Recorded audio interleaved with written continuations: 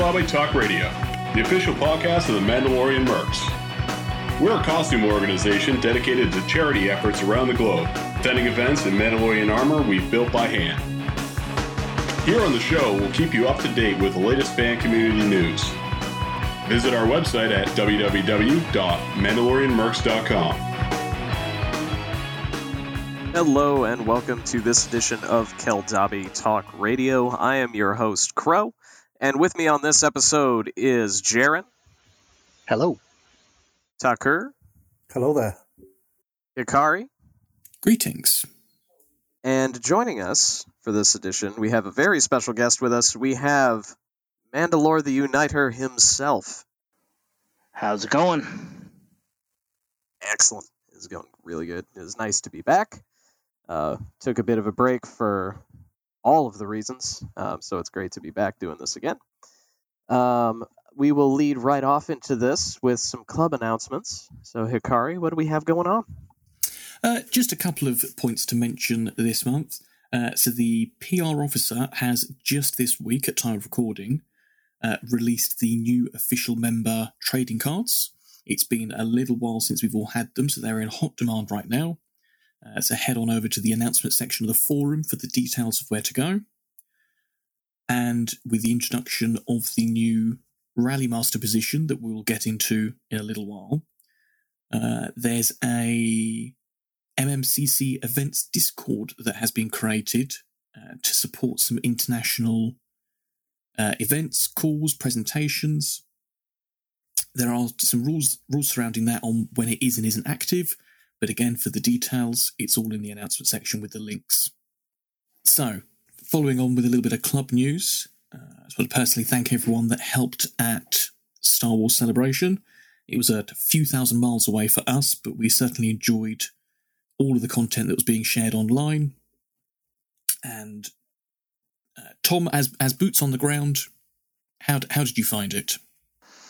Oh gosh, well, it was the first, I would say, major, big show that I have been at since 2019. So it was great, but it was so much. I mean, it was so much. It was a lot packed into 4 days. There was, there were a whole lot of great panels. The whole fan group, costume group area was just phenomenal. Everybody worked together. It was actually part of the StarWars.com stage set. So it was kind of a first in those regards. But yeah, a lot of hard work. Saw a lot of members, and we just had a really good time. I think it went off really, really well. A lot of cool reveals in some of the panels too. So looking forward to some of that content coming out. Indeed, I have heard about a few of those, and later on in this episode, I think we'll sit down and start breaking down a bit more some of those panels. I will say, I was not at Celebration, but I really appreciated, I think it was Wednesday night, Thursday night, I actually got a message from the Mandalore asking where I was and if I was coming to dinner, because I had a ticket. So I want to thank you guys for thinking of me, even though I wasn't there. Hey, absolutely. Absolutely. We wish you were. We wish you had been there. You would have enjoyed it. Oh, yeah. Oh, I'm sure. I've never not enjoyed a celebration. And, yeah, being around all of the Mercs is definitely a favorite part of the whole thing. So, I had another convention to go to, and I'm feeling cheap. So, that's why I couldn't make it. That's fair. Cost-effective eventing, I believe that's classed as. Ooh, I like that. I'm going to use that instead from now on. I'm not being cheap. I'm practicing cost-effective eventing. Yeah. So I think now's a good opportunity to say each month with the podcast we're aiming for a slightly new format and having our major talking and discussion point. And this year, this month even, having Tom on the podcast with us. This year, as I understand it, is the 15th anniversary of the club itself. Yes, actually, the Friday of celebration was the 15th anniversary of the very first troop, the very first invasion, which actually worked out. It actually worked out better with Celebration, missing a year, then or actually I guess 2 years, then if they had went ahead and no, it was a year, yeah, because it was 2021. Had they done it in 2021, it would have been our 14th, and it would have been far after that birthday. But this was literally right on the birthday of MMCC. So that was really cool. It was really neat to be able to to kind of celebrate such a great milestone at such a great event. So it worked out perfectly. I couldn't have asked for. I mean, I'm sure I could have asked for something. I could have asked for no COVID, but unfortunately, that's above my pay grade. So, otherwise, it was a great birthday. Everybody had a great time, and it was just perfect. So what was the first troop, Tom? The first troop was at Adventure Con in Knoxville, Tennessee, on Memorial Day weekend of 2007. It was the first time that I got to meet Jeremy Bulloch too, and quite a few of the stars. They were there for that, and got to and came and got pictures with us on our very first invasion, and that was ironically it was also the Dark Empire's first event.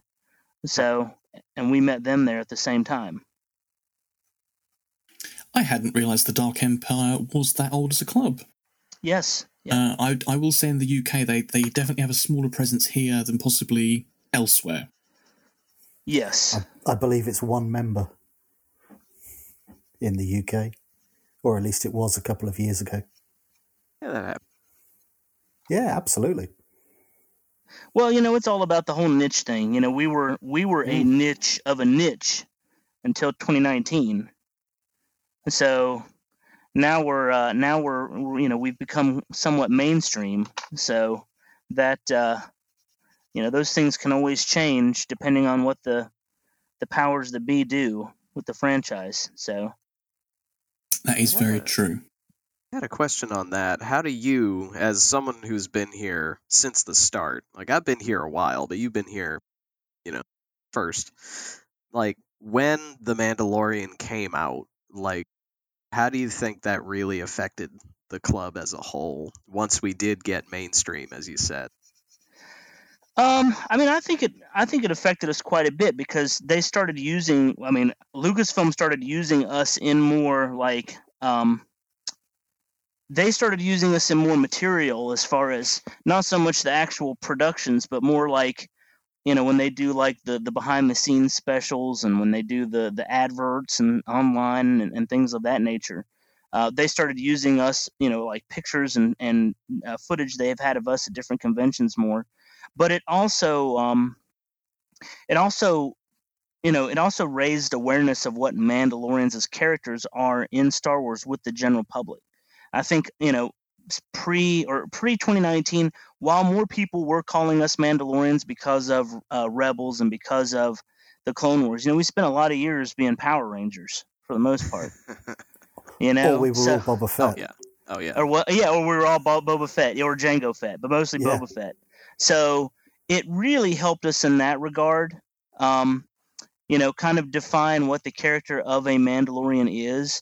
And the fact that they use so much established, Dave really loves the established lore. He's always said that he enjoyed the work that Karen Traviss had done and various other authors that, came before Clone Wars came out with the new Mandalorians and everything. And he really wanted to capture as much of that as he could without trying to step all over George's work either.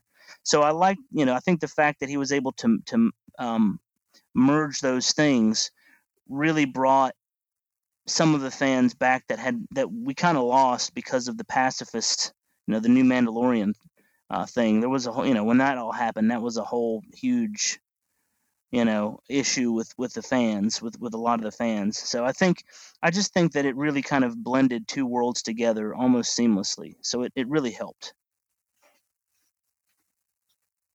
There is benefit to having Death Watch around. Yeah, as it turns out. I don't know how you found it up in Wampa territory, Crow, but I definitely say our first major event for the Vok Chi after the Mandalorian season had started. We generally get a good turnout at the table anyway, but it was like nothing I'd experienced before. I think that's the most socially tired I have felt after a con since joining the club. It was full on. I actually have to think it was for me. It was when we went to the Rise of Skywalker premiere, because technically the Mandalorian hadn't been released in the UK at the time. Technically, and we as club members were representing at the premiere, but we were in suits, or the ladies in dresses, carrying our helmets down the red carpet. So we weren't in armour, but we were just walking through with buckets underhand. And people were going, "Oh, are they cast? Are they in the Mandalorian?" Oh, that's nice. That's excellent. That's what that was for me. That was just sort of crowning glory a little bit for us as a club, and to think that actually, we could be there on screen, or at least that's what the punters were thinking. And it was great. It was fantastic. It really helps, it gives validity to what we're doing. It helps to kind of validate it when you see and you get that fan reaction like that. When you finally start to get that, and you're not just Boba Fett or you're not just a Red Ranger. It really does. It really starts to add a lot of validation to what we do and what everybody has done that's come before us and that kind of thing. So. Yeah, I'd agree. Same, like, up here, I also saw that shift when kids started watching the Clone Wars and whatnot. Before The Mandalorian came out, I definitely remember a dad pointing to us at a free comic book day or something like that and saying, "Hey, look, it's Boba Fett's." And the little kid looking up at their dad and saying, "No, Dad, those are Mandalorians." And I was just like, "Oh, you're getting a picture right now. Like, come here." Yeah. We had that at an event back in March. We had exactly the same thing this March. We did MegaCon in the UK, first UK event for MegaCon. Different company from Florida MegaCon. We had that in March. We had loads of parents. "Oh, look, it's Boba or it's Django." It's like, no. The kids just look at them and go, no, get it right, Dad. They're Mandalorians. They're part of the covert. And it's like, yeah, come here. Would you like to try on some armor and a helmet? Yeah. Yeah, have a blaster. Yeah, exactly. Let's get a picture, kid. We were at a Christmas parade after the Mandalorian came out, and I noticed the big change was, like, instead of everyone asking us, "Where's Boba? Where's Django?" they were asking us, "Where's Grogu? Where's the child? And, like, there's people who had... And, I mean, we'd always been popular at parades and things. We look awesome, naturally. But, like, actually seeing a much more of the crowd actually looking and pointing and taking pictures instead of, like, all right, who are these weirdos in spaceman armor? Turned into, oh, the guys from that show are here. Awesome. Yeah, and that always brings a smile to your face. Oh, yeah, absolutely. Yeah, I can only imagine the pride you feel at this point, Tom, 15 years in, because just listening to the guys here talk and their stories makes me feel proud, and I'm only 6 years in. So to have been there from the beginning, I guess you saw quite slow but steady growth early on. Yeah, I mean, it was definitely slow going to begin with, because we were such a niche and so small, and there, one of the things we had going for us was that the 501st had just, I believe the year before, had just gotten rid of all of the non-canon costumes from their membership. What they basically called the people from that time will know it as called, the Purge, which is, and that's actually ironic, but it's true. And most of those costumes were like, custom Boba Fett, Mandalorian costumes. And, we captured quite a few of those because we were, we were new, but I was pretty energetic about trying to go out and When I saw somebody in a costume, I'd try to go, talk to them. We were on several forums. We were on the Dented Helmet. We were on Heroes, Villains, and Mandalorians, which was another old forum where a lot of the custom Mando costumers sort of congregated. And, that was kind of, you needed that energy just had to be there to pull people together and say, hey, let's try this. I mean, if it doesn't work, it doesn't work, but I think we can make it work. And that's pretty much how it went. And once it started going, and once we started getting like more members out there doing events, that's when it really started to take off. When more people locally saw us at events, that got them interested in wanting to do it. And that's, that was sort of the catalyst, the real catalyst that got it going. So yeah, I mean, definitely pride is I would say is the least of the descriptive emotions I could probably just describe how I feel about it. So yeah, it's just watching it mature over the last 15 years. It's just, and what we do and the people and the amount of help that we give to, to kids and families and that kind of thing. It's just amazing that this came out of my brain, my little brain. So how many of you were there at the first troop? There were 3 of us in armor, and then my wife was with us. She was in sort of a Sith smuggler type deal, but there were only 3 of us in armor at the very first troop. So to go from 3 members 15 years ago, so what are we? We're just coming up 2,700, 2,800 members. Yeah, getting close to 3,000. Yep. Yeah. Dang. That's some growth. It's a lot, absolutely. Yeah. 71 clans, if I remember correctly. I was going through the sigils last night. Especially when you consider that we really didn't get, I would say, famous until The Mandalorian came out in 2019.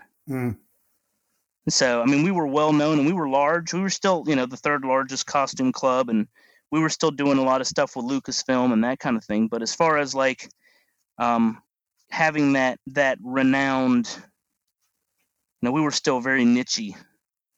But when Mandalorian came out, that really helped. Now, it didn't help that COVID came out right after, and we weren't able to troop as much as we weren't able to do any trooping during that time. No, so we kind of, I feel like we kind of lost out a little bit in capturing that early magic from The Mandalorian, in that we didn't get to troop events, so people didn't get to see us out there, and we didn't get to do, we just didn't get to do anything right when the height of that initial kickoff was at. And that didn't help. I mean, it didn't really hurt us, but without being able to capture that, it was just kind of it's like, oh man, we kind of missed out on that. But it was out of our hands. There was nothing we could do about it. No, absolutely. I mean, when you say it didn't hurt us, I'd have to agree. As a clan, I think we cleared 12 members over the period of the first 2 lockdowns in the UK. So we converted 12 of our foundlings into OMs in that period, and that's the biggest number we've cleared in a few years. So the show certainly helped.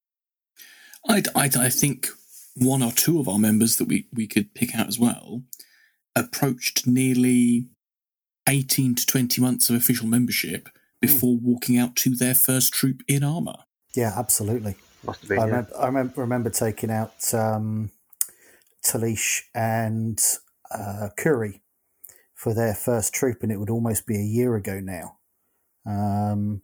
Give it a month or 2, and it'll be a year since their first troop. And we'd known them online for well over a year, and it took that long just to get to meet people again. Jeez. And to see people for the first time in armour is always a nice moment. Oh yeah. I mean, it brought a few fair problems as well. I cleared my 3rd kit just as lockdown started, and then by the time I got out to actually do my first troop since COVID, it no longer fit. I can relate to that. I think we all can. Yeah. Yep. Yeah.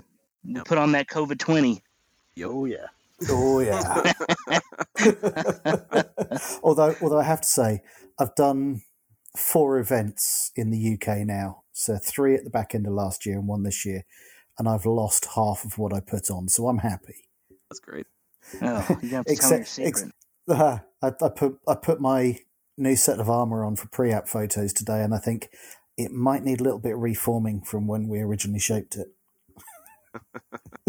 Yeah, I can confirm I ran into the same thing. The set of armor that I am just now putting into pre-app, I formed and shaped about 2 years ago. Yeah.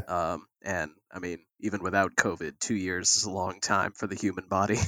Oh yeah. Especially once you get over a certain age. Once you get over 40, 2 years comes on in about 6 months. Yep. Yeah. So, Tom, one thing that you mentioned a little while back was the forums that you were present on. Sure. I understand that we had a time that predates our forums, and whilst our forums are great to go back to a point, I believe even in the UK we had members that aren't actually on the forums at all because they existed before then. So have you got any stories that you can sort of let people know how it was in the early days and where you really were representing before then? So Mercs had the forum as it exists now was not the original forum, if that's what we're talking about. We had a forum that kind of went belly up. Oh gosh, it actually wasn't long after we launched that and the first website.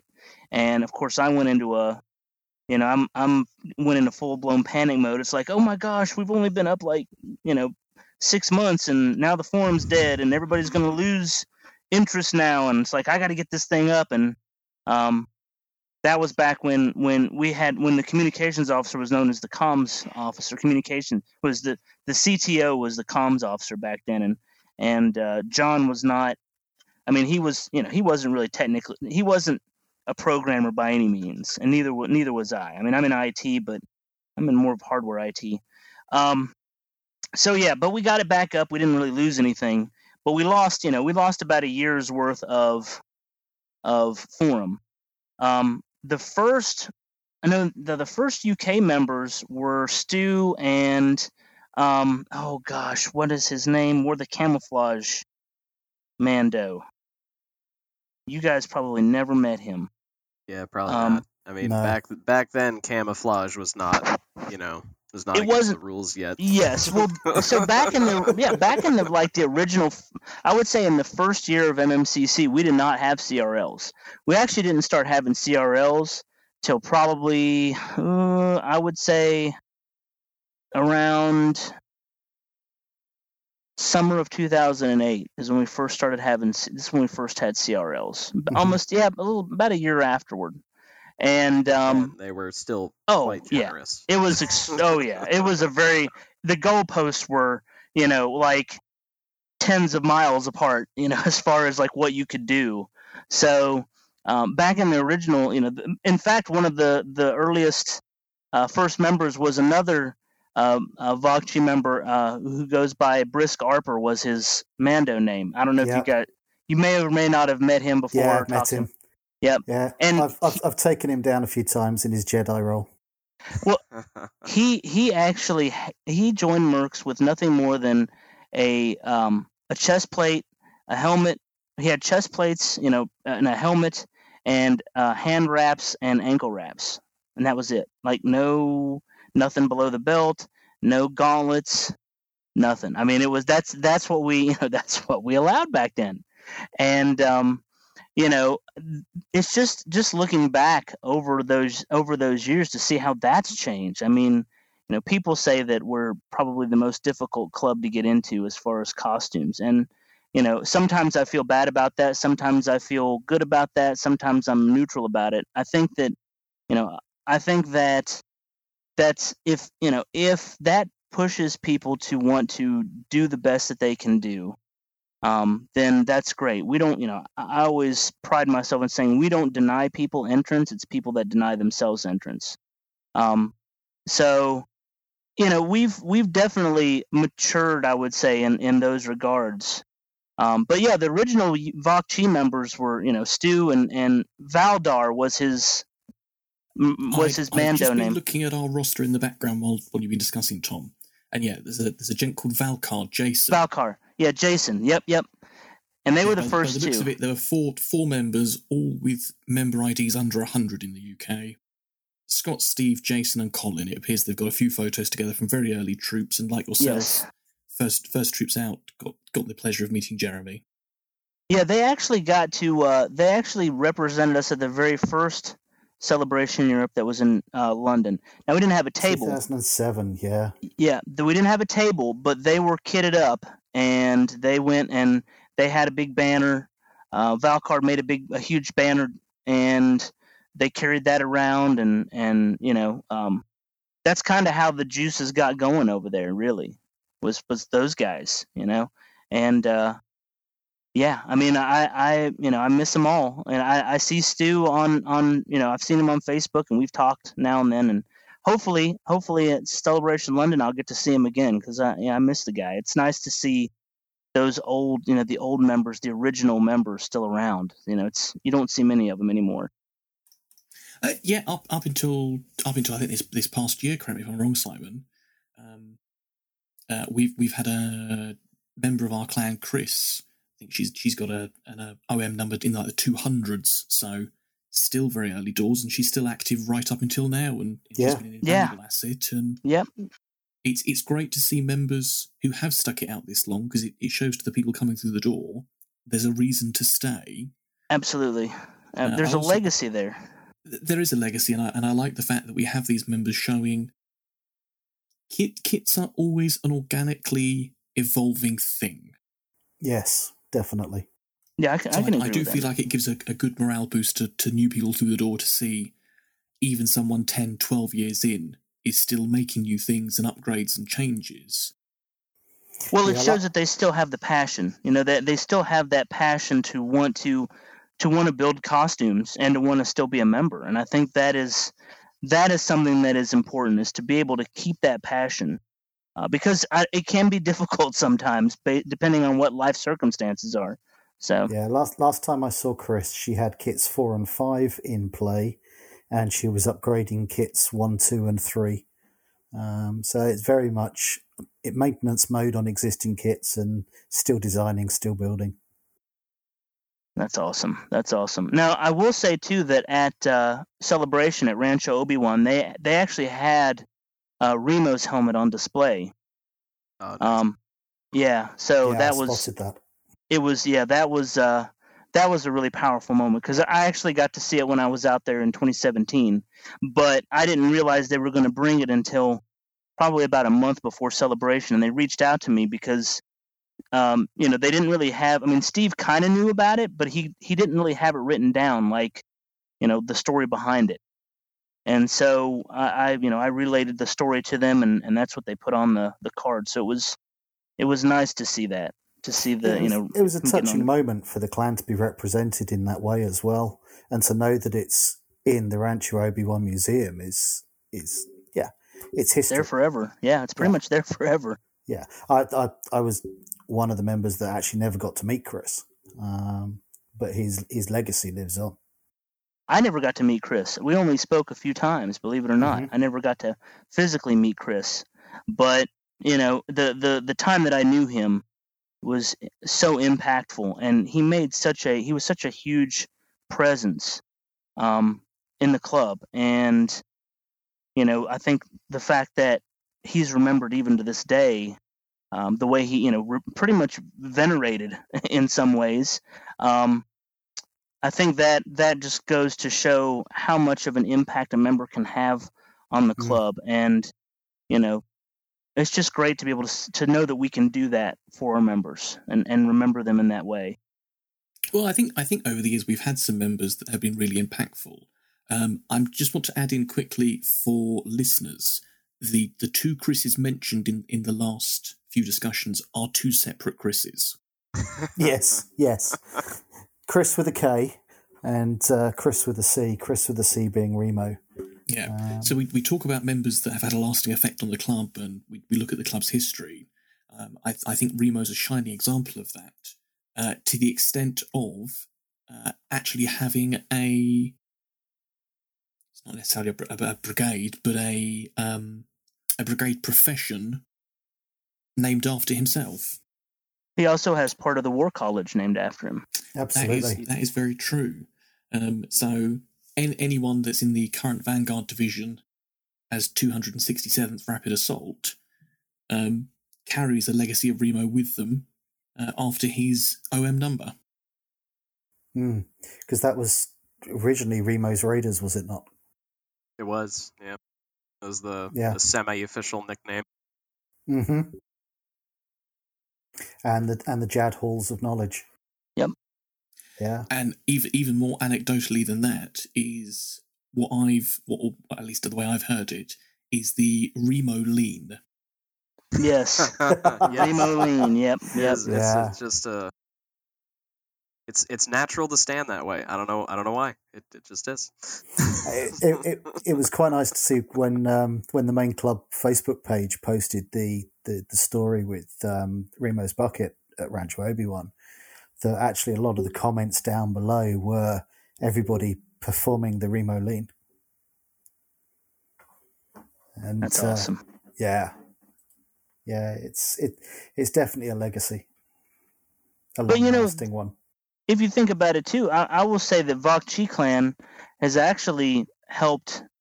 They've actually probably been one of the most impactful clans on Mercs, because two council members came from Vok Chi Clan. You got the first PR officer was Zaz. He was Vok Chi Clan. Mm-hmm. And then you had Remo, who was our third personnel officer, was in Vok Chi Clan. And then as far as the cabinet goes, Nick, was in Vok Chi Clan. So I'd say... And we also had Ken, who served as a Conclave Minister as well. That's right. Yeah, Conclave Minister and as the EURC. So he was the second EURC, the first elected EURC. Before him, it was Stu. Stu was the first EURC. So... Wow, it's like I feel like I'm flashbacking now. All these little, I hear the. I think this is great. It's like playing Kevin Bacon, It's like this person was here and that person's connected here, and Because of course, it's the club's 15th anniversary, but Vok Chi were the 5th clan to form. So it's our clan anniversary is October, if I remember correctly. Yep. So 5th clan and first European clan. Yep. Yeah. Yes, it's 15th anniversary for the club this year, and next year's our clan 15th anniversary. No, this in October this year. Oh. We're really that soon? My mistake. I thought we were year 1 rather than year 0. No, you guys would have had to have been because of Celebration London of that year. Yeah. Yeah. Yes, you're right. Well, Celebration Europe of that year, I should say. Mm. Yep. I honestly don't know how old Wampa is. I know Wampa's one of the older clans, but I don't know how early Wampa was. Let me dig through the archives a little bit after this, Crow, and I'll get with Tom. I know that there is an early timeline floating about, because I'm sure many people in the older clans are interested to know when they formed. Yeah. I want to say Wampa clanned up not long after Abby joined, because there was just enough people at that point to... Yeah, that was back when Wampa clan covered most of New England. We still counted Massachusetts and Connecticut and such way back then. I remember when Firaxan clan was formed, when they split. I think I was one of the members that joined right around the time that happened. And that was still 10, 11 years ago. I think Wampa Clan happened around, it was either right at 2012, it would have been around Celebration, it would have been right around, I think it was between Celebration 6 and Orlando, or the first Anaheim. So I think 2013. It was before that, because I've been a member since 2010. And Wampa was already around when I joined. Okay. So, maybe 2019 or 2009, somewhere in there. somewhere like that. We old. Yeah. That's Yeah, you guys are that old. story. Absolutely. You guys are old, no doubt. Most of the East Coast clans, I would say the East Coast clans are the oldest. East Coast U.S. clans are the oldest clans in Mercs. Most of them are the East Coast clans. Yeah. With California being on up there too. So I was just having a look in the Verilor chambers quickly and looking at the art team to see who they've got in for 15th anniversary patches. And the only one I can see at the moment is Talon Clan, which obviously makes sense. Sure. Yeah. With that being your home clan. Yeah, the Talon was before we actually before I was a Mandalore, I was the Alarat of Talon Clan. Mm-hmm. So Talon Clan was the first clan, and then Falco Clan was the second clan. There you go. Falco Verilor needs to get online and start getting 15th. Yeah, they need to get their stuff together. Absolutely. They may well have done. It's just the ones that I can see as that are open. But that's true. I gotta get ready for that. I think actually trying to think about this right now. I think currently, bugger. I think myself and Ark are the two longest serving members of Wampa Clan currently. Because everybody else is retired or moved to a different clan. Oh, wow. Yeah. So we've got Talon that were the first clan. Any idea who is the newest clan, Tom? Is it Gart Kabur over in Sweden, or did we get one down in Colombia? Kashyyyk clan in Colombia, yeah. Colombia. And we're actually, I think we might be one member away from having a new clan in Nevada. Well, basically I don't think they're resurrecting the old clan, which was Vornsker, but I think there's enough people out. There's enough new members out there to clan up into a new clan. So we're about to have a new clan there. That'd be fantastic to see. That's good. Yeah. I'm actually so surprised. No, they've got another flag to paint for Celebration London. Oh, absolutely. Yeah, they're going to have one. And I'm actually super surprised that we had two clans formed during COVID. I mean, with Sweden and Colombia. I mean, that was, we had Virginia. We had the Western, not West Virginia, but Western Virginia. Those guys clanned up in 2019. And then Sweden and Colombia both last year. Yep. I mean, that was huge that's huge for us for COVID like that. The fact that we got two clans during COVID when people were, and then maybe it makes sense because people were locked down and they didn't have anything else to do and they worked on armor. I mean, it was a great time to work on armor, no doubt about it. I pumped out, I did 6 commissions in the span of COVID, maybe 7 commissions in the span of COVID. So, it was a great time to work on armor. So that was the plus. But the fact that we had, that we got 2 new clans like that was just phenomenal. And we've got a new stronghold in Venezuela, which is also extremely. I mean, I was like, wow, we've got people in Venezuela. We were very close to having a clan in Costa Rica, and we may still be pretty close. I think we're maybe 2 or 3 members away there. So, I mean, we're growing still. We're growing like weeds. Yeah, I know in Europe we picked up I think 2 or 3 strongholds over the period. Yeah. Yep. As well as obviously having Gart Kabur transfer over to clan status, which was that was a nice one to follow along. I was on the clan region command team at the time as well, so always nice to see that happen. That's actually one of the conversations in the command council right now is how can we better support strongholds and how can we better push them to getting to that clan status, like what resources do they need? So growth is always an ongoing conversation with anybody that's in a command, in an international command position. Growth is always the main, in my opinion, the main conversation is growth. The second main conversation is how do we support our members, and those are the important. Those are the important things, because if you don't grow, you won't survive. And if you can't support your members, you don't have anybody there that hangs around. So these are always evolving questions, and I call them practices because you can't. I don't think there's any way to master either one of those two things. You just keep working at it. Yeah, the only easy day was yesterday.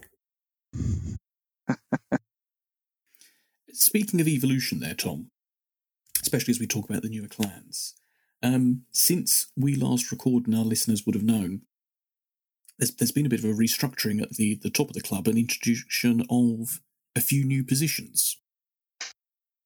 Yes, so I guess we can talk about that real quick. It's actually been quite a huge restructuring. So what we did last year was I actually worked on it through 2020 and 2021. Was we broke apart. We took the management and separated that from the governance of the club. So the command council, as it used to exist, was comprised of myself, and then basically the department heads, the members who run the different admin teams in the club and that kind of stuff. The people that do the day-to-day work, the day-to-day management. That's who the command council comprised of. Well, for the most part, they wanted to do their jobs as managers, but I think that it got to the point where they just wanted to focus on that. They were less interested in the management, and I personally myself felt like the club was at a point where we needed to start introducing some sort of elected officials that were member elected. And I didn't really want that to hinder the work of those officers over the admin teams, because those members are specialists. Like, this is, for the most part, that is their professional real life specialties, and that's not something that you can just elect people to do. That's not something that a popular election is often going to fill well. So that's what we did. We broke the management off of the governance, and the governance became a half elected, half appointed body, which retained the International Command Council name, but they take care of dealing with the big things. They look after basically help with the direction of the club. They're not so much in the day-to-day. They don't really do anything other than the exchequer, who's the treasurer, the archivist, who is the board secretary, and then the prime minister, who's basically the vice chair.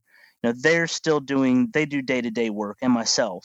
But then the rest of the ICC are basically just chairmen of various committees within the MMCC. So we did that, and that really helped a lot, because it allowed the cabinet officers, who were the previous council officers, it allowed them to concentrate solely on doing their on their roles and getting their jobs done and managing their teams. And it put the big items that required a vote into the hands of the ICC, and it's really turned out to work, I would say, really well. It's probably better than I thought.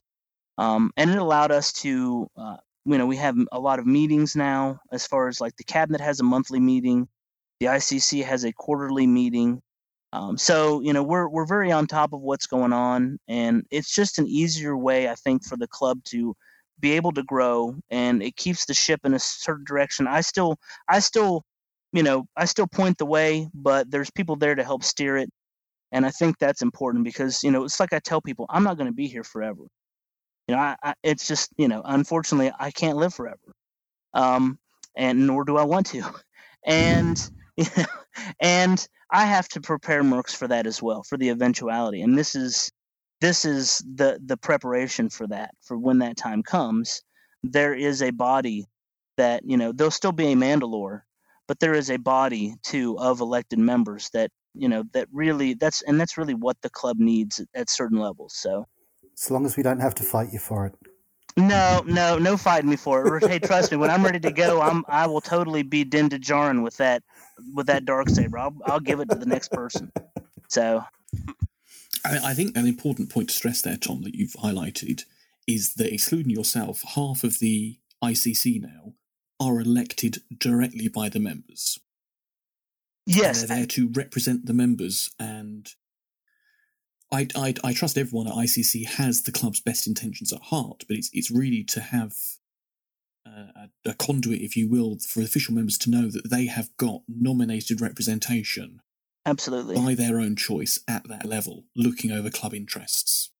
So if you want to look at who the minister or what the ministers actually comprised of, technically the majority of the ICC is an elected minister. So the prime minister is elected by the regions, and the regions are elected by the Alared. So technically 4 of the 7 ICC members are elected members. Mm-hmm. So, that's kind of neat to be able to say that we are a majority elected, our governing body is majority elected. And the other 2, the archivist and the exchequer, they still require a majority ICC confirmation when I nominate them. So, there's checks and balances in place. I wanted to make sure that the members realize that they do have, it's their ICC. They're the ones that are electing these officers for the most part. So, or ministers, and so it's really imperative that the members understand the importance of that. The one thing I will say is it was a little bit disappointing with our first ICC election to have such a low turnout. It was a very low turnout. So I'm hoping that when the next one comes around in 2024, 2024, that more members will take it seriously. For sure, and I think starting these discussions like we're doing now and highlighting membership, they are voted positions and that continued reminder throughout the years. I also hope to see a larger turnout of members. Yes, and I would really like to see a very wide swath of candidates, of people who want to run for those positions, because if you don't really have, other than being an official member or even an auxiliary supporter, there are certain levels of stakeholder that you have as those levels of membership. But once you get up into the ICC, that is kind of the ultimate stakeholder level. And to be able to see what all goes on at that level and to be part of that is really something that, I think all members who really care about the club really should want to strive to be part of. Kind of like your civic duty, Yeah, it's managing the family. So, yeah, absolutely. Yeah. So I guess from there, Tom, you touched on the fact that the administrative cabinet has now been broken out. And we've actually expanded the cabinet to now include new roles and new positions. Yes. So we've added the rally master, who is our international events lead, basically an events coordinator for the top level, who will help with things like celebration when they can, because celebration is a very big, it's kind of a big deal. They also deal with putting together MercsCon and then helping out with region events. They deal with the events Discord server and putting together a lot of those international virtual events and that kind of thing. So that's and as well as dealing with Lucasfilm and Lucasfilm's events and putting getting that information out to regions and clans as well when Lucasfilm needs puts that event info out there. Also, we've added the sigil master, who is over our art. So before the art team was a team that was kind of split between supply and PR. But with the sheer amount of art that we have, it was just impossible to keep that one team split between 2 departments. So we decided to break it out into its own department, and the sigil master is basically over the art team. And also any of you official members who are listening to this, if you've got experience with things like Photoshop and Illustrator, the art team can always use your help. They're always looking for. Illustrator is the big one. Yeah, it really is. Definitely the big one. It's keeping people on the art team because they have such a high operational tempo. It's really difficult to keep people on the art team. and because they work so hard. They really do. They do. I have to commend them for that. For anyone listening and hearing that might be perturbed by it, though, by virtue of having more members join the team, that would actually bring it down. Yeah, I spent 18 months on the team as the workflow manager. And I have to say, pre-COVID, it was busy. And then it's now started picking up again. And the workload can be well managed. Just needs a bit more support from members who have that experience. And if you've got it and you're interested, I think the Sigil Master is definitely the person to contact. Absolutely. And for anyone else listening, I think I can speak on behalf of the majority of the admin cabinet here and say, if there's a role that you think interests you or the volunteering for the club that you want to do, just reach out. Don't necessarily wait to see job adverts. There was a good post put up a few years ago about just this. And I think a little reminder and refresher every so often is good to do. Absolutely. Can confirm. You often, especially in volunteer organizations like this, sometimes people don't necessarily realize that they need help, or they do know they need help, but they don't have the time to reach out for help. So having somebody step in and say, hey, I've got some free time and this set of skills, can I help, is so helpful. Absolutely. I think there's a critical thing to remember, that everyone who now clears and joins the club and goes through this process is fully supported by a huge number of people behind the scenes, with the Rustador teams, the app team, the PR team that have brought them here, possibly the tech team that keep the forums and the website running. There is so much behind the scenes that people don't see if they're just focusing on their clearance, and I think people need to be more aware of that sometimes. And we apologise to the teams that Jaron didn't mention, but we know you're there and we love you for doing the job you do. Absolutely. Yeah, I can't list them all. Yeah, there's a lot of teams. There is a spot for everybody if you're interested in helping. Even just your local clan leadership. I can say, in Wampa's case, I would love someone to hop in and just join the local leadership team. I know that's not always the case with every clan, but sometimes it is. If you want to help out at any level of this club, people are happy to have you help.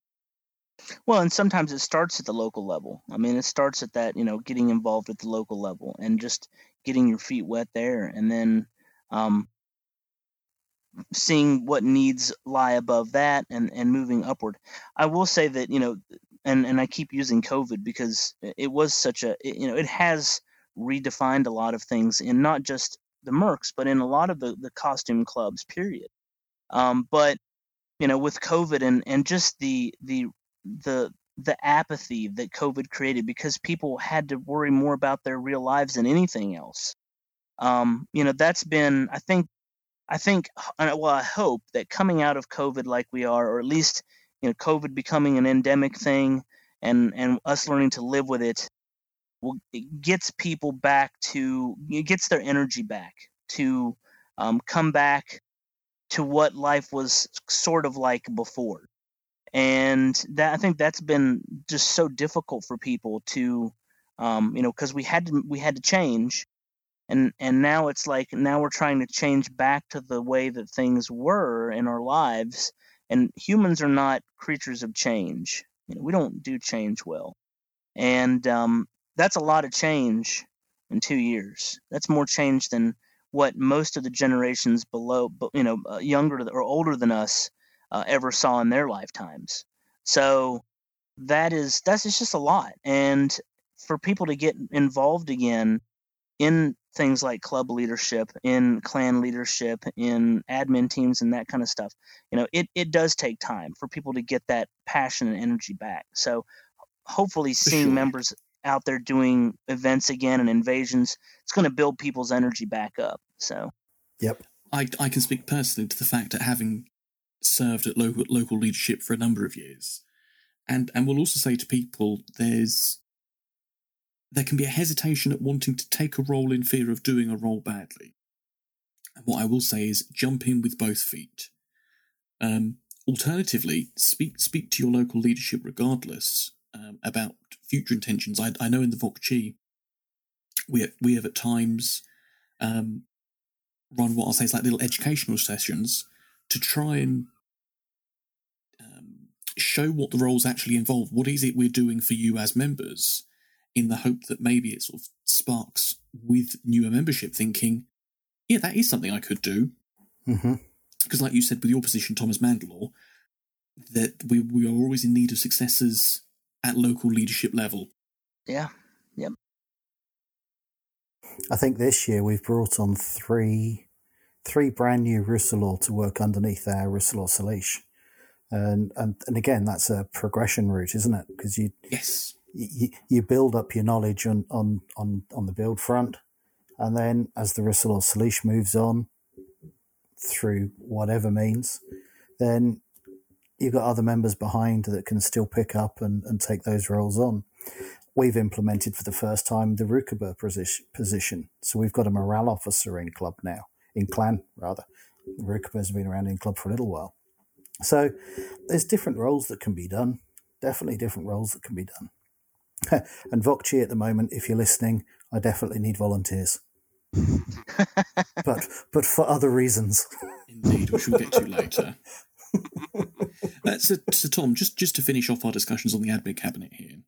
So I think there's a third position we've not yet touched on that's also been implemented in recent times. Oh, yes. The Adjutant General, yes. I'm glad to hear you pronounce it to hear it, because it's one of those roles that I've only ever seen written.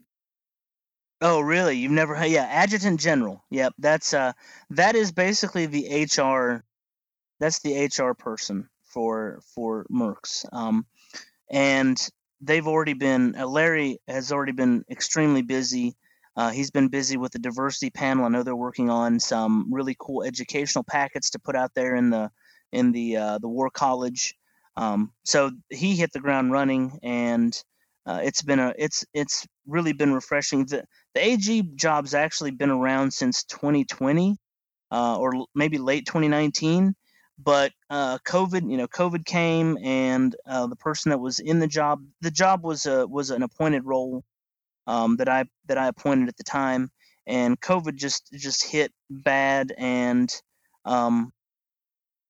it really affected people. So I basically turned it into an administrative cabinet position at that point, and made it a nominated and confirmed role. So I think I think it's a great position. Like I said, Larry's, he's jumped in with both feet, and he's doing it, and really proud to see where it's going.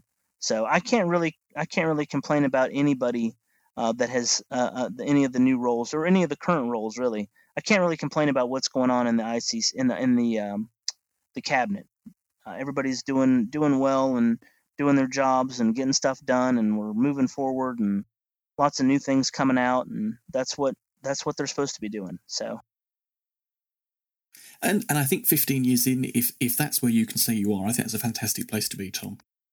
I don't disagree with that, and nothing happens without having issues. There's always bumps along the way, but you learn from those, and you try to keep the ship in deep water, and you don't want to run aground, and that's kind of where I go with it. I mean, I am a lot more patient these days than I was when I was younger and first starting this thing, and people probably tell me I'm far too patient, but you have to learn first to delegate, and then second to listen. And if you can do those two things, then you're probably going to do okay.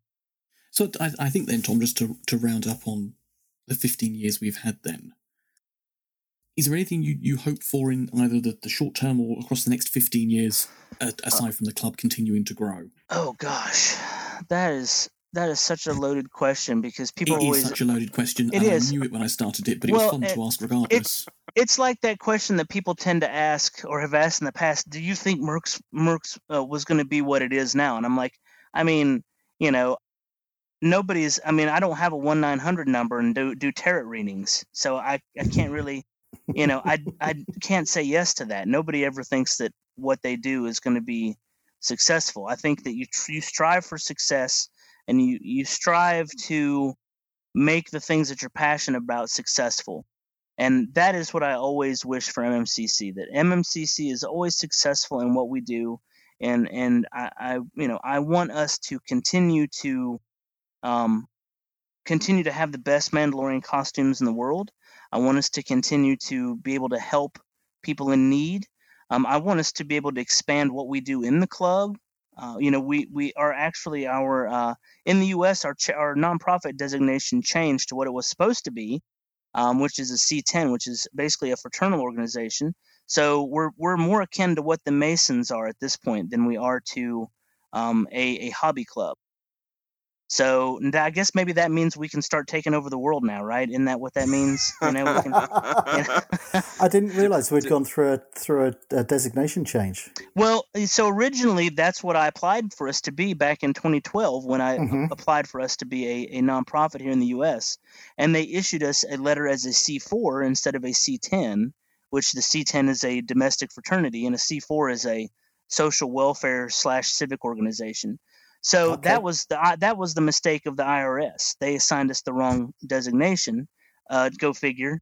And so nobody ever caught it until we went to file taxes this year electronically for the first time, and it kicked it back, saying, that's not the designation we are. And so I had to, make a phone call, and I'm like, and they're like, oh, you need to speak to the people in the back of the house. And I'm like, in tax law. And I'm like, oh, great. Why am I talking to people in tax law? What the heck is going on? And so, you start sweating a little bit at that point. I'm like, oh, are the guys in the suits going to come and get me now? And so, no, technically been doing this wrong for 7 years. Exactly, So I talked to the guy back there, and he's like, "Well, I see on the IRS site they gave you a letter. There's like 3 of the same letter here for some reason, and it's all saying that you're a C4, but you're a C10." I'm like, "Okay, that's the same problem I'm seeing." So anyway, I wrote a letter and did all the stuff that he told me to do. Still have not heard back, and that's been since end of February. So I'm gonna have to make some more calls and we're going to have to figure out how to get somebody on the phone to tell us what's going on. But other than that, I mean, we got a letter that says that we are a C10. It's not the determination letter, but it's the next best thing. And anyway, so I really want us to take that and run with it. I mean, I'm thinking about already, like, how can we? I'm looking at our social societies. We've had these social societies for years and years. Mm-hmm. How can we incorporate some of those into a more official thing in Mercs? Because if you look at a lot of these fraternal organizations, they have these other groups within them.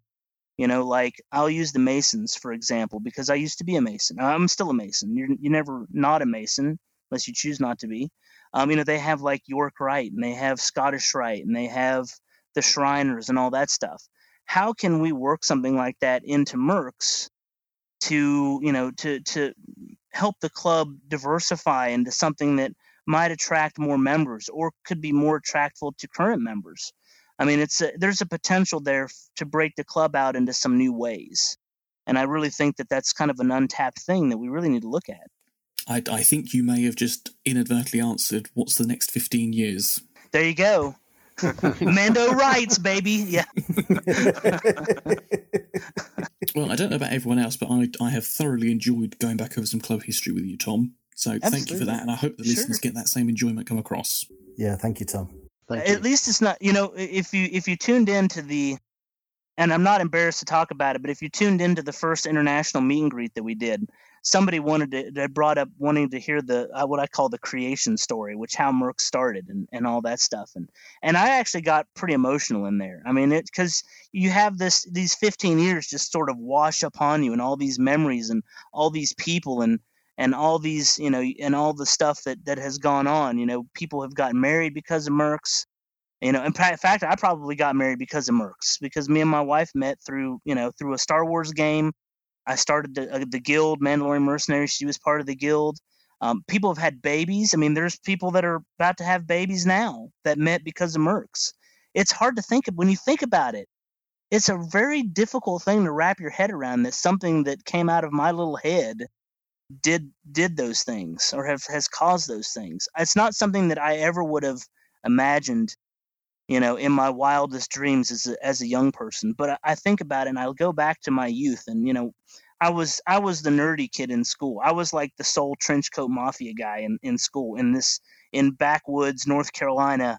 I had a graduating class of like 85 people. So wait. You mean to tell me that a guy who created an international club of people who dress up as spacemen was a nerd in high school? I was a nerd who dressed up in a trench coat in high school, in the early 90s. And so, yeah, and I will say I was picked on for that, and so if I could go back to my younger self and say, hey, look, kid, it's all going to work out, keep doing what you're doing, I would absolutely do that. He's looking at you. You've got 3,000 guys coming back with you. Exactly, right. We just show up at high school, and I'm sitting there, and I'll just give myself a thumbs up, and then we can all just turn around and walk away. That's it. Just the Terminator thumbs up. We're all in kit, and we can depart. But yeah, that's it's just interesting to go back and look at all that. So here's an interesting question then for you. What is the largest number of Mercs in armor you've been part of? Oh gosh, that is probably going to be, I would say that's probably Celebration Orlando 2017. That is the photo that I immediately think of when you ask that question. Because I want to say that was a lot, and that was pre-pandemic. Mandalorian had come out, or was announced anyway. Yes, plus Orlando tends to have the biggest celebrations because there's so much to do in Orlando. Mm-hmm. It's also a little bit less expensive than Anaheim. So there just tends to be a lot more people at Orlando than Anaheim. So I must admit, as an international traveler, Orlando does have a bigger pull. Oh, absolutely. Anaheim. I'd love to go out to Anaheim. I mean, Disneyland's great, but it's tiny. Disneyland, like the whole of Disneyland, and I'm talking Disneyland, Galaxy's Edge, and California Dreamin', would pretty much fit in the parking lot of Disney World. Wow. Exactly. Yeah. So if you're coming in from out of town, why? I'm not saying that that's bad out there. No, if you get a chance to go see it, you absolutely should. But is it a bucket list thing? I mean, maybe if you're an avid Disney fan. But Disney World Orlando's definitely the place to go, because there's just so much, and there's so much close by outside of just Disney World. So those tend to garner the most Mercs members. And yes, 2017, I want to say we had either right at or just over 200 members in that picture. And there were some members that didn't even make it in time for the picture, unfortunately. It was like a handful maybe, but I can personally attest to Orlando having that pull for the first Mercs Con. Yes, it was really one of the selling points for me. Yes, because the group that I travelled with, we did that first 4-day event, followed by two weeks of non-stop 14-hour days in Orlando, because there is just that much to do. Absolutely. Oh yeah. And I would say too that Celebration Anaheim was probably around. I would say we probably had around the same amount, if not maybe slightly more, but I would say probably more close to the same amount of Mercs that we had in Chicago. There are several that are not in the picture, and most of those are cabinet officers because they were running the show. I mean, very few cabinet officers actually were able to get kitted up and get in the pick, unfortunately. Or back at the booth or what have you. Or they were organizing the photo and the death march and all that stuff. So there was, I want to say we probably had about 10 members who were not able to get kitted up to be in the photo. Mm-hmm. So here's one for you, Tom, talking about the things that you've got to experience over the years as an opportunity to segue into some Star Wars news about Celebration. I believe you had the honour of officiating something at Celebration this year. Yes, I officiated the first at Celebration, quote-unquote traditional Mandalorian wedding. That was pretty awesome. We had a great time with that, and it was a huge audience. I mean, we filled up. We were like, not only did we fill up the chairs, we absolutely had over 100 people there in just standing there, and sitting there in chairs. Which I think is something we didn't get to realise on social media. Yeah, I appreciated the club coverage of being able to keep going with things. Absolutely. Yeah, the club coverage was focused on the ceremony. Yes, which was beautiful, but not the grandeur of the room. And honestly, without Donald coming up and literally standing on stage and showing, having the phone out there, when they did the Oya at the end, you could hear it in. I mean, that was in like Hall B. The fan area was in Hall D, 2 halls away. You could hear it there. I had people telling me it shows the power of a Merc. Yeah, we heard the Oya from all the way over 2 halls over. So, but it was great, and I wrote that ceremony up and I made it into a PDF. I'm gonna put it on the forums. I'll probably put it in the War College. So if anybody wants to have a Mandalorian wedding, we have a clan wedding in September, so that would be an interesting one. There you go. So. No, that's fantastic. So, speaking of celebration, I think we've got a gluttony of Star Wars news that's come out of there that we can talk about. Oh yes. So I think the biggest thing that we probably should start off with is a certain panel hosted by a couple of gents who brought some of their friends out on stage. That really narrows it down. Yeah. There was some gentlemen on stage at Celebration with friends. My goodness. Some people did some things on stage at Celebration. And which stage? Well, let's face it. Sorry, Nick. As Tom put it, a pretty niche club. What else are we going to be wanting to go after? Yeah. Yes. So I understand that the people lucky enough to get into I think it may have been on the Saturday, for Dave Filoni and Jon Favreau talking about upcoming projects. Most excitedly for me, Mandalorian Season 3. Oh, yes. Oh, absolutely. So I understand that the guests that were there were lucky enough to see some extended footage that hasn't been released publicly by either Disney or Lucasfilm. So I've heard murmurs from friends that were there. At this point, I'm going to stick my fingers in my ears. No, I was just about to say, which we won't go into. Yeah, because we don't really know. Yeah, honestly. That's it. Actually, we can infer from the guests that they brought out on stage.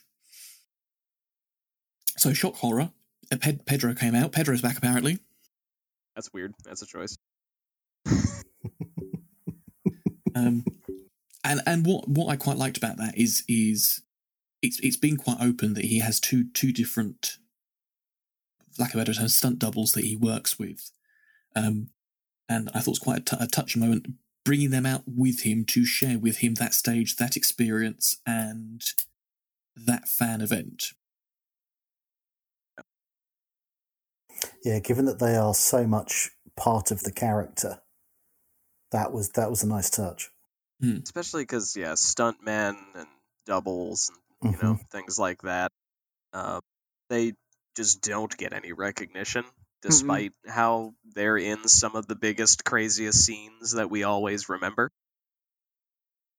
Yeah, they get their name in the credits, and that's about it. They don't get a whole lot of accolades beyond that. Yeah, that was very nice of him to do. And who else did we see? Katie Sackhoff back as Bo. So it'll be interesting to see what arc they've written in there, because there was the whole contention over the Darksaber last we saw. I mean, I hope, and I have no basis for this. I have no foreknowledge of what they're doing or anything like that. I actually didn't watch any of the anything. So I hope that they're gonna finally at least start the whole liberation of Mandalore story that we've never seen in any form in the old canon, new canon, what have you. I hope they finally get that ball rolling.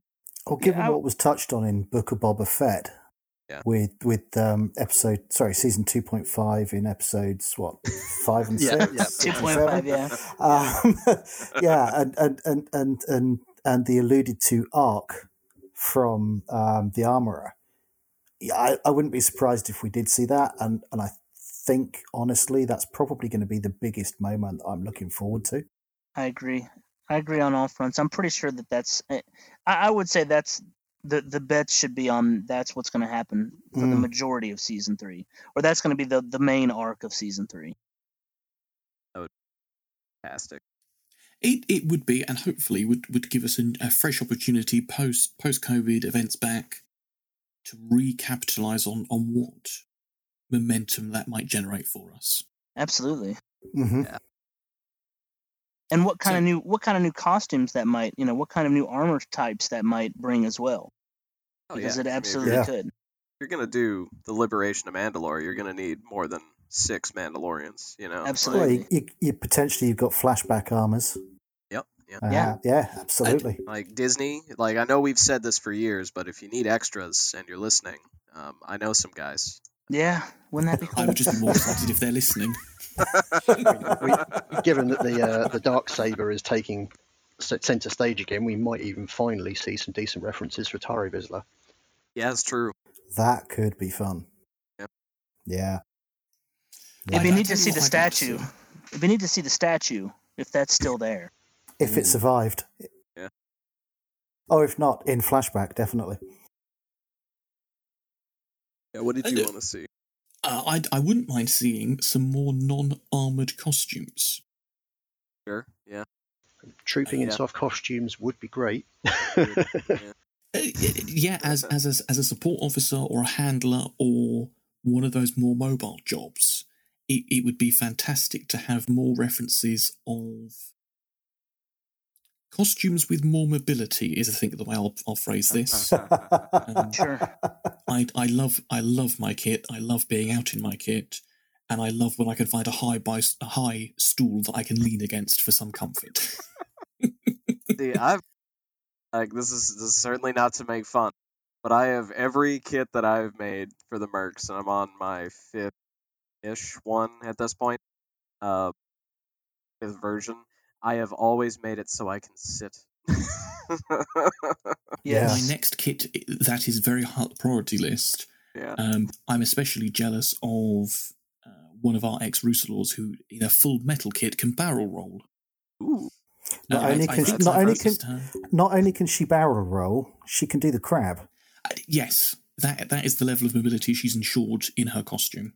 Yes. That's impressive. And we've witnessed that at events in the middle of a con hall. In metal armor. With Leku. It's totally doable. It's totally doable. That's if you build it right, it's Yeah. It's her sitting on the floor cross-legged that gets me. That's as far as it goes. The rest of the stuff blows my mind, but the fact that she can sit on the floor cross-legged, it's like, and get up unassisted. Yeah, it's like no. What is this witchcraft? That's why Kit 2 has been made in a different format. Yeah. So just pulling back to the panel for a moment, I think the other highlight for me is 2 highlights, really. I'm led to believe the panel also got to see some sneak peeks of the Ahsoka series, even being 3 weeks into filming at the time. They managed to get some clips together to show. Because it was actually a day off from filming for that panel, wasn't it? Yes. So they were filming the day before and the day after. Oh. All right. Well, I guess that's handy with it being in Anaheim. Yeah. Yep. Yeah, in fact, that was one of the reasons. I mean, that's pretty much the reason why Dave wasn't able to make it to the Mercs dinner, was because they were having an executive dinner that night before filming the next day.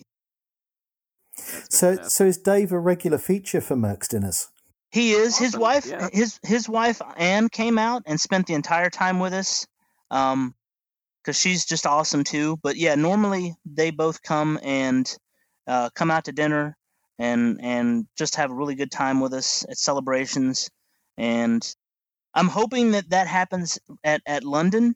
In fact, it's probably far more of a possibility since they're likely not going to be filming while they're there. That's true. So that's kind of my hope is that they're able to. So what you're telling me is up my game. Yeah. Well, the place. Hey, look, the place. We went to I don't know if you guys were around in 2016, but we took them to the place we had the dinner at. There was just where everybody ordered a meal. It was, I can't remember the name of it. It was kind of like a barbecue place or something. Uh-huh.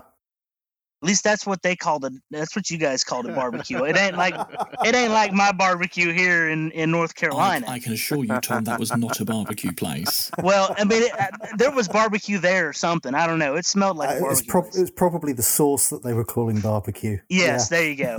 But anyway, I can assure you, they took Dave Filoni to the pub. Yeah, that's fine. Yeah, basically. Proper British pub. Yeah, that's probably what it was. It was good, though. It was good. And they had a great time, too. But, no, I mean, that's always been a highlight of celebrations, getting to see Dave and Ann at dinner and just treating them out to a nice meal. So, speaking of celebrations, then, as we've mentioned it a few times now, at the closing ceremony, it's coming home. Oh, yeah. It's coming to your home. Yes. Don't start any football songs. It's coming to a home near you. How about that? It's coming back to Europe, and we just happen to be the host clan. Yes, for a second time. Yeah. Actually, for a third time. Third time. Third time's the charm, right? Third time's the charm. And this will be my third celebration. My first celebration was 2007. Second celebration was 2016, which is when I first met the Mercs. And now as my third celebration, I'll be there as potentially one of the clan officers still. Yeah. Gosh, it's going to be, Making me think. You're gonna, I mean, look, I'm looking forward to going back to London. I loved it when we were there. I mean, we don't get a lot of time off. We did get a day to go see some stuff. And it was awesome. We had a great time. It's a beautiful. I mean, from what I experienced, it's a beautiful city. It's a very old city. I love being able to see history. I'm a huge history buff. Alicia loves European history and European architecture, so she loved it. We really had a good time. She wanted to go to the museum. We weren't able to go, but almost got run over by one of those double-decker buses. That happens all the time in London. That's London. Yeah. I mean, you can't stand too close to the street corner. I mean, you better be you need to be like a good 4 or 5 feet away from the street corner because those buses. Oh, they come right to the edge of the curbs. Yeah. They absolutely do. I felt the mirror, the rearview mirror, like brushed by my nose. I could literally feel the wind, just like I'm like, oh my god, I almost died. And they're not. I mean, they don't use the brakes either. I don't think. No, London buses are a rule unto themselves. It's kind of like that bus from isn't it like the third or fourth Harry Potter movie? The night bus. Yeah, it's like the night bus, and they basically go that fast, and they turn at 90-degree angles like that. I mean, that's what my experience was. This is very frightening. Well, I know you and I have spoken about possible downtime, so that's fine. We can sort of smooth the drive for you. It'll be fun. I would love to go. Like I've always wanted to go to Europe. I've always wanted to go to the UK and London. It's just they did this to us last time too in Chicago with the original date for Celebration Anaheim 2. Was they have a habit of now announcing these less than a calendar year ahead. They're like, yep, we're going to announce the next one 11 months ahead. Start saving. The fun one is it's Easter weekend. Oh, yes. Yeah. I think given how fast the hotels got booked out, it's going to be very lucky for people to actually get spaces nearby now. I see. I made the sensible thing. I booked 2 hotels. There are a lot of Airbnbs that are close to train stations. Yeah. Mm-hmm. I looked that up for the people that that stayed in the house with us at Anaheim, and gave them several options. There are a lot of that are really close to the. I mean, as long as you're close to the train station, then you're fine. Because the great thing about Docklands Light Railway is the big one to look for. Yeah, London is great about transportation. Now I do give it that. When it comes to ground transportation, I mean, really, I don't know of any place that's better. I mean, once you master the tube schedule, which can be a little daunting at first. I remember when we went, we had basically been on the airplane for 24 hours, and we were pretty tired, and we got there. By the time we got out of the airport, it was around maybe 4:30, so right around rush hour. Mm-hmm. And we were hauling 6 bags of luggage. I don't know what we're supposed to get on as far as the tube, so I just told Lisa, I'm like, just jump on something when the door opens. We're pulling all these bags. We're pulling all these bags into the tube with us.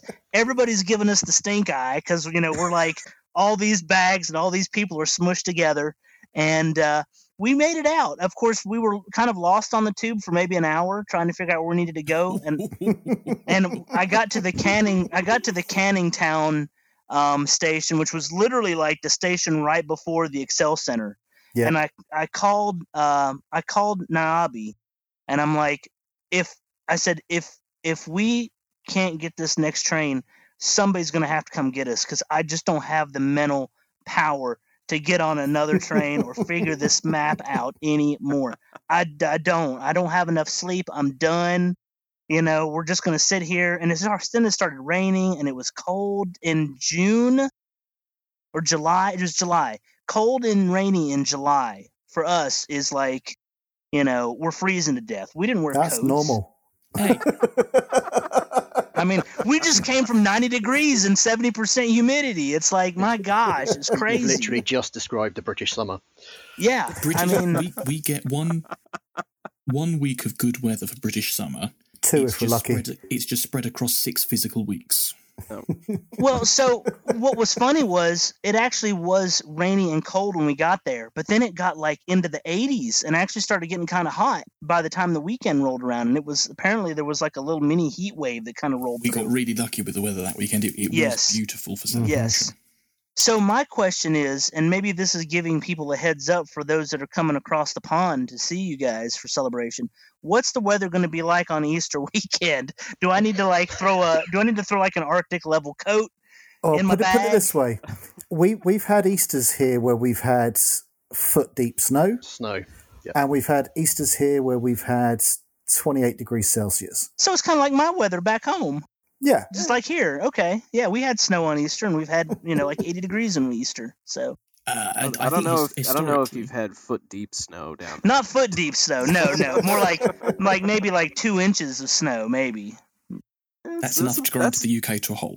But that's a foot. That's enough to grind North Carolina to a halt. Absolutely, that's like a foot for us. 2 inches might as well be a foot. But yeah, I mean that's something that people will need to prepare for because depending on what part of the world you're coming from, you're not going to be prepared for that weather. I'll tell you firsthand. We are a humid climate. Yes. And I would guess for April, 12 to 15 Celsius, which is probably not a bad guess. What is that in real world degrees? What's that in America degrees? Let's see. That's mid-60. Yeah, mid-50s. Oh, yeah. 50s for those of us over here on the cool. Fahrenheit scale. Yeah, that's cool. Which, depending if you're coming from Alaska, might be quite warm, but if you're coming from California, you're going to want a jacket. Oh yeah, or if you're coming from the southeast or the west, I would say from California down southwest, that will definitely be cold. You will definitely need a jacket because it's a damp cold also. So it's like bone-chillingly cold. It's not like cold with a wind blowing. It's cold, the wind blows, and it's damp. It's like the trifecta of woe. Well, the XL is literally right on the Thames, and it is the tidal Thames, so you do get the wind coming in from it's not quite the North Sea, but it's blustery. You do get it coming in. Yeah, absolutely. But one thing I will make sure that I do in the weeks leading up to it is I'll make sure I put a weather report up so people know what they're coming to. Please. Oh, thank you so much. But I am looking forward to welcoming any OM who wants to come and join us. Yes, I will back that up as well. I'll back it up too. I will say that it is known as April showers. Yep. Oh yeah, April showers bring May flowers. Sometimes. You're describing this weather like it's so awful, but that's pain.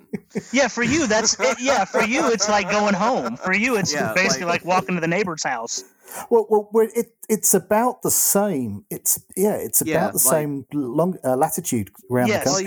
Well, you're a bit higher up than I am, but it's a very similar climate because they're both, the North Atlantic currents. Yeah. You just get it later than we do. Yes. So it's the same weather, even though we're a little bit south here. So we can blame you. That's fine. The Brits love to complain. So now I know who to blame. Yes. Complaining, queuing, or complaining about queuing. So historical pastime. I'm expecting the line management at the Excel Center to be top notch. With how much the Britons love queuing. Oh yeah. I've put some proposal plans to Tom already for displays and that side of things.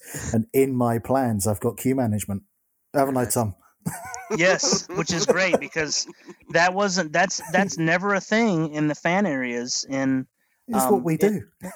So it was actually funny because Ken went around to the various fan displays that were like having real people like foot traffic management issues, and put tape on the floor and made queue lines with tape on the floor for us and for like the Emperor's Throne Room. That one was by far one of the more that one was probably the single most popular photo op out of the fan area was the Emperor's Throne Room. It always is. Yes. So he made he did a really good job putting together some foot traffic management tape on the floor, and it really helped. It was a huge help. Yeah, we'll work something out. So just while we're on the subject, any OM that is listening, that is thinking about coming or wants more information to consider coming, please feel free to reach out to me, and I'm going to voluntold him to Kerr as well. Yeah, absolutely.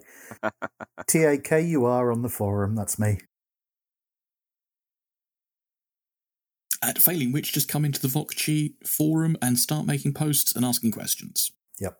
We've got a thread there for celebration. Come join in. We'd love to see as many people as we can get here. It'll be a jolly good time. And we'll definitely work on Tom's accent between now and then. Jolly good time. I don't think you're gonna make much progress there. Yeah, you're not gonna get rid of the Southern, unfortunately. No, we'll just have you watching Mary Poppins and Rex Harrison on repeat. I don't want to feed the birds tuppence. Okay, I need all the tuppence for myself. So. My Fair Lady, that's the one we need to get you watching. Oh, jeez. Fun just times. Good old movies. Good times. Absolutely. So, a bit more Star Wars news, bit more Star Wars discussion. Not going to deep dive into what's occurred, but are we all watching Kenobi? Absolutely. Oh, yes. Yep. Absolutely. Yep. Love it. I have been enjoying it.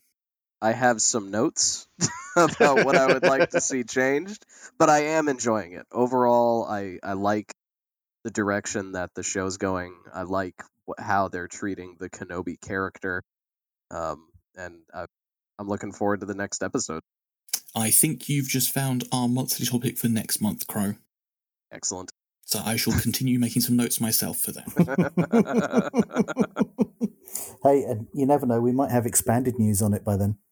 Yeah, hopefully. Yes, I did see official news source say that it is the largest opening episode of any Disney Plus content. It's been, I would say, next to the Book of Boba, it was probably the most anticipated project that Star Wars has had. Quite like that. Yeah. It's one that definitely brings in all areas of the fandom, not just our niche little area of the fandom. Not the Book of Boba Fett was niche by any chance, but no. Yeah. Compared to The Mandalorian, no. Even though once you started watching, it was like, okay, well, I guess I need to go back and watch season 1 and 2 of The Mandalorian to figure out what's happening. Mm-hmm. Well, the Book of Boba Fett has launched a few new characters for people to interact with at Galaxy's Edge, if they can find them. That's the catch. Yeah, I think in their own press release they describe them as skulking around in that underworld intent.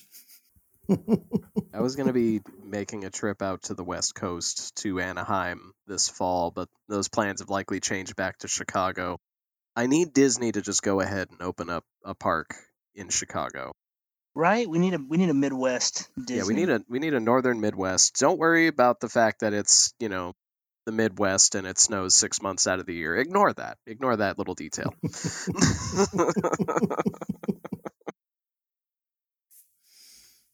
I was seeing with the Kenobi rumour mill, and this is now from non-official sources, and by that I mean nothing from Disney, because we wouldn't get it confirmed either way.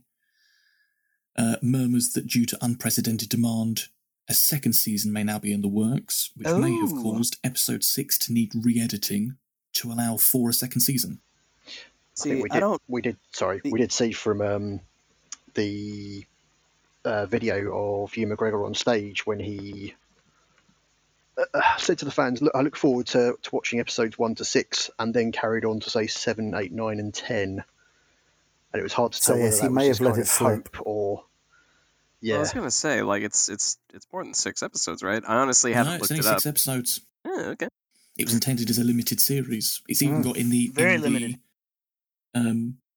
The adverts that are still running on Disney Plus for it still says a limited series experience across them.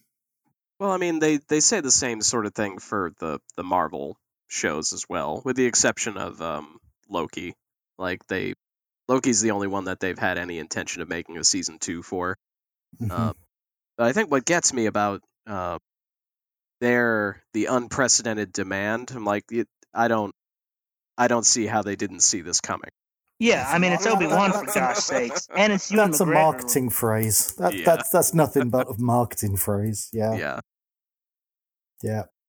Let's tease you with one series, but actually we've got plans for more. Yeah. The giveaway is always, when it comes to award seasons, what categories are they in? Oh, sure. Yeah.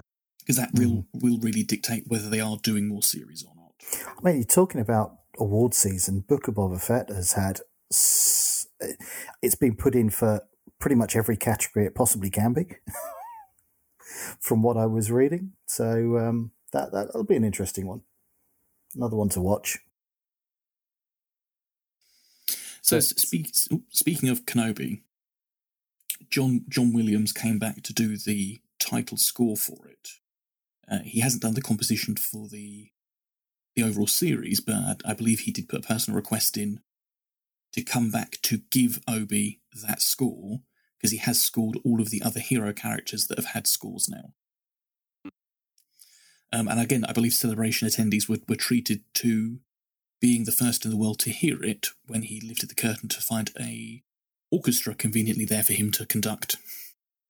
I think one just follows him around all the time. Orchestra in tow, yep. Yeah, this is Natalie Holt, a British composer, did the majority of the show, and this is the first time that a woman has scored a live action Star Wars anything. So that's neat. Absolutely. And at time of recording, being 4 episodes in, I have found the music to be on point and immersive, and really adding to the atmosphere of what has been happening. Absolutely. Absolutely.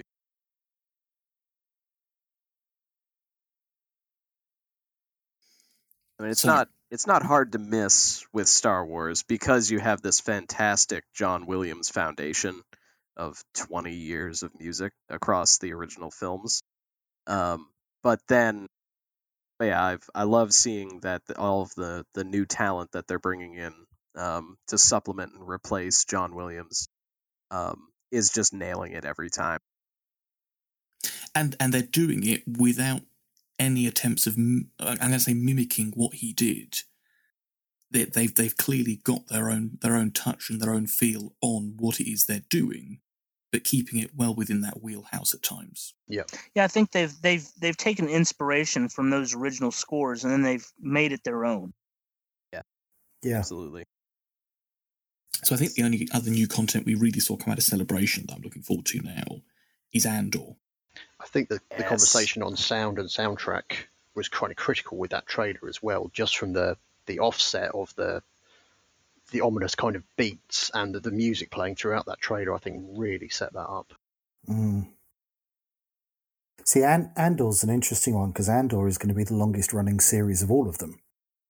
Because Andor is typically, I mean, the series we've seen so far have typically been 6 to 8 series. Andor, I think, is 12 to 14 episodes. Yeah, they're actually ordering a proper season of it. Oh, yeah.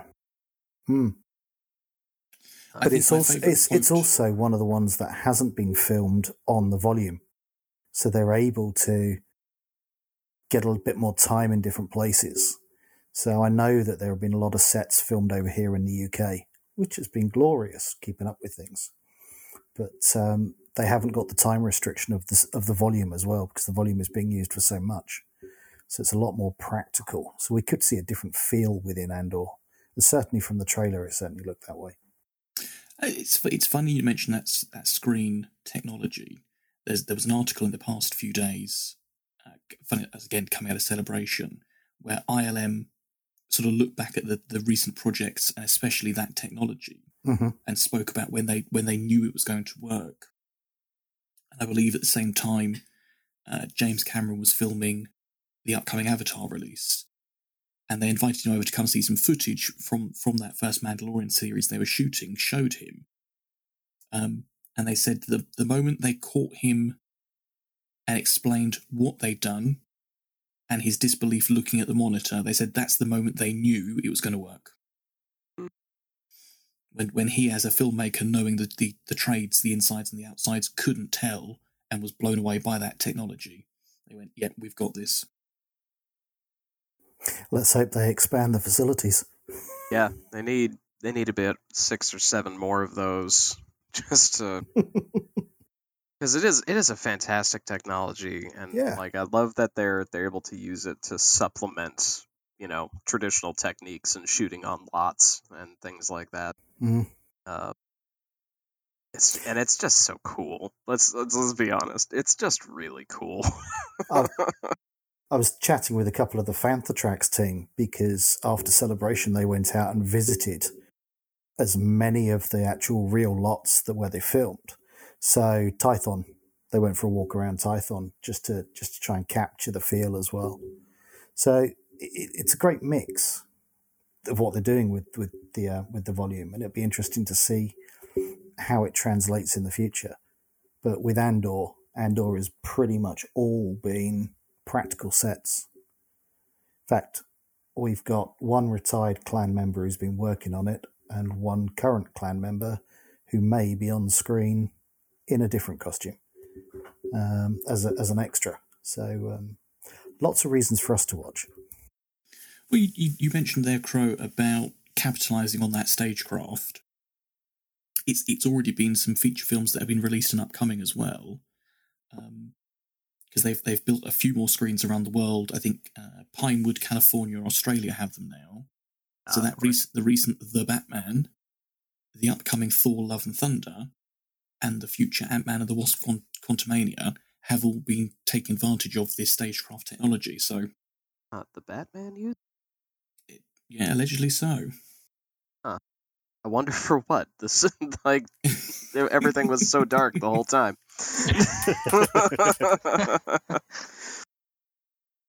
I believe for the Batman they had a mix of practical and stagecraft enhanced, like mixed sets. Oh yeah. I love to see it, because that was like, as much as I enjoyed the prequels, especially when I was 12. They were made during that era of blue screen technology had really evolved and was able to actually work for so much, but it was to the point where they used it too much, like we've talked about it for years, that there's just like so much of that movie was not on a set. It was just all on one blue screen with a bunch of blue boxes. I like that we've walked that back. And we're still using blue screen for backgrounds and elements and all this sort of stuff, but we're actually doing a lot more stuff in camera now. And now that we have this beautiful half and half of the volume where you can have this digital everything, but still have stuff for the actors to see and touch, I love where we're at now. I'm glad you brought up the use of those blue boxes. Ewan McGregor has recently been interviewed on a UK chat show talking about, he was specifically asked in the first episode, the creature that he's riding, he said, was a real camel. Oh, nice. And he said, by contrast, when they filmed the end of the prequel trilogy, and he's taking Luke to deliver to Ben, he said he was quite literally sat on a gym horse. I don't know if there's an American name for that instead. It's the pommel horse. Yeah, we call it the same thing. Yeah.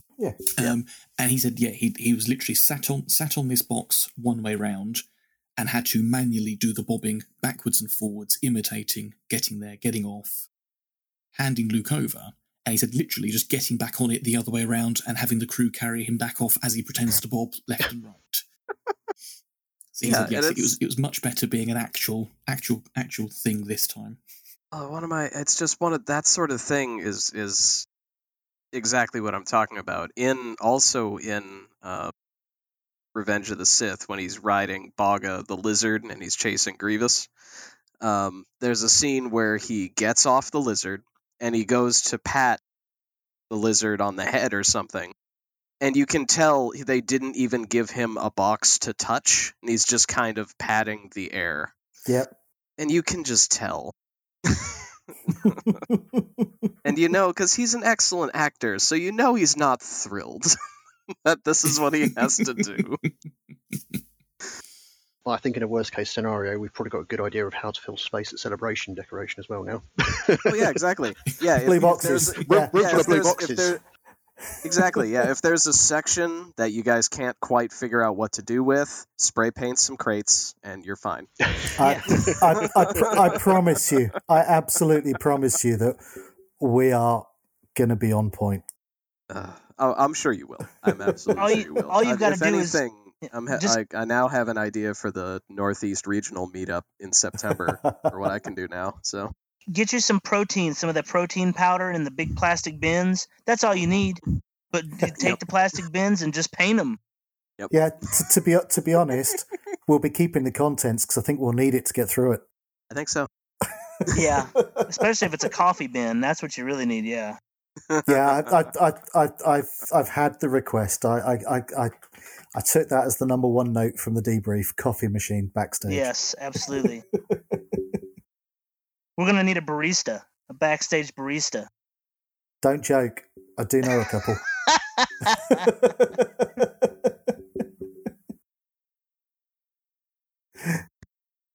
Actually, to be fair, he'll be in his Wookiee most of the time. That'd be fun. A Wookiee making us coffee. Yeah, that would be kind of, kind of interesting. That'd be excellent. Wookiee coffee. You've now got to think about some kind of mounted backpack. See, that would be excellent. Just a walking coffee dispenser. I was going to say, Lee, whatever happened to your Moroff idea? Because now you're talking about the backpack. That's perfect for all of those tubes. Having spoken to Ian White, who was inside that costume, and knowing the amount of scaffolding that was actually in there to support that, I don't know if I could actually carry it. I think just clearing the Jagoran would be fun, let alone carrying an entire coffee machine as well.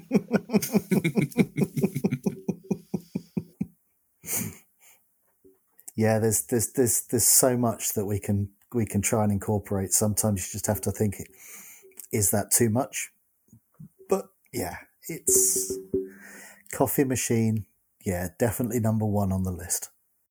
Actually, it'll be the second purchase because I started the first purchase yesterday for celebration items. Well, I look forward to being as surprised as all the other members at what the clan managed to pull off. Oh, absolutely. Yeah, there'll be no giveaways beforehand. I'm looking forward to seeing it. If it's anything like the last celebration, I have no doubts that it's going to be amazing. Well, I think with that's the major Star Wars news that I'd noted down coming out of Celebration. Yeah, I think that covers pretty much all of it. We'll probably see more once the proper trailers and official content starts to be released for general viewing. Mm-hmm. Oh, sure. Yeah. I'm super excited to see what the Andor rollout. We've been waiting for that one for a while now. We have done, and Diego Luna, while being interviewed for it, came out with a fantastic quote of saying that he's really excited for this because he knows he won't die. This is true, yeah. Yeah, that's... See, that is... I want to see it, and because I like that it's going to be this origin story, but that is sort of the only problem that I have with prequels and interquels, is you know who makes it. Yeah, he said he wasn't walking on set worrying what would happen to him that day. That's funny. Yeah, I think that is all we have for this edition of Keldabi Talk Radio. It has been fantastic to be back, and I hope that you enjoyed the episode. Thank you for listening on behalf of myself. I also want to thank Mandalore for hopping on with us. It's always great to have you on this show. It's always nice to just inevitably travel down memory lane every time we talk to you. Thanks for having me. It's been a pleasure. And so on behalf of myself, the Mandalore, Jaren, Takur, and Hikari, thank you for listening, and please download us next time. This has been a production of the Mandalorian Mercs Costume Club. If you'd like to learn more about the topics discussed on today's show, please visit www.mandalorianmercs.com. The Mandalorian Mercs is a worldwide Star Wars costuming organization comprised of and operated by Star Wars fans. Star Wars, its characters, costumes, and all associated items are intellectual property of Lucasfilm. Copyright 2009 Lucasfilm Limited. We hope you enjoyed our show, and we'd love to hear your feedback. Please email podcast@mercs.firespray.net. Until next time, happy hunting.